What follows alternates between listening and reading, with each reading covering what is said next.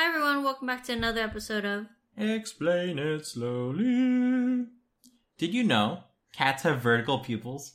Yeah, we all know that. Yeah, but why? Why do cats have vertical pupils? Have you ever wondered? No.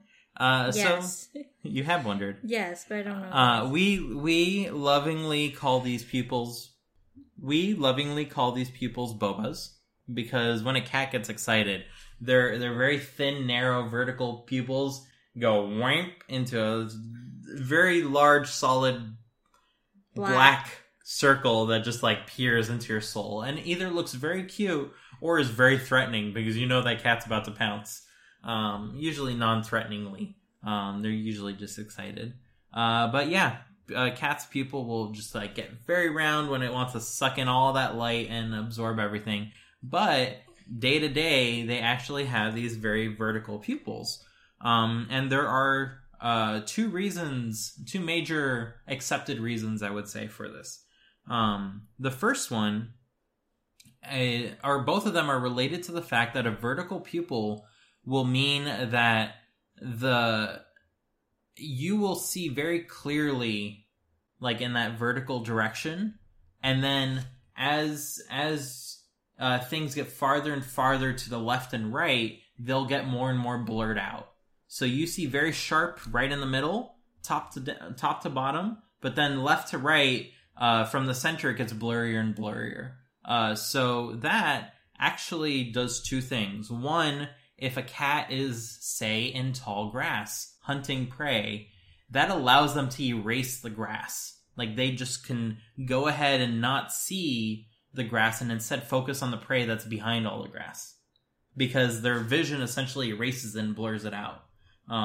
So that's like one thing. And the second thing is because of this, if both eyes can't see their prey, if only a single eye can see it, just the eye moving back and forth, the blurriness that changes from the eye moving back and forth will help inform the cat how far that prey is. And that's why they're so good at judging a distance when it comes to needing to jump or pounce and like really land on something. And that's because they're predators, right? So most cats, not all cats, but most cats will have these vertical slits of pupils. And this applies to other predators too, like snakes also have these vertical slits. And that's because they live in a very similar environment, right? Low to the ground, hidden in the grass, and they're sneaking up on their prey little by little, right? And yeah, that's the reason. Cool. During this whole time, Niece making like interesting faces at you. Interesting faces, because I'm very loud and animated. Yep. So it turns out, because predators have these vertical pupils, guess what direction pupils prey tend to have? Horizontal. Horizontal, you got it. So like goats, for instance, or sheep will have, I think goats are the most common example. They will have horizontal pupils, and that essentially lets them see very sharp all across the horizon, but then blurry up in the sky and blurry down below.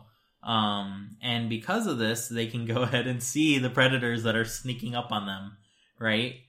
Because they have one eyes on the side of their head, so they get a beautiful 360 degree like vision of everything that's around. But as they dip their head down to like eat the grass on the ground, their eyes will actually rotate so that way it stays level with the ground. So that way they can go ahead and spot these predators. Cool.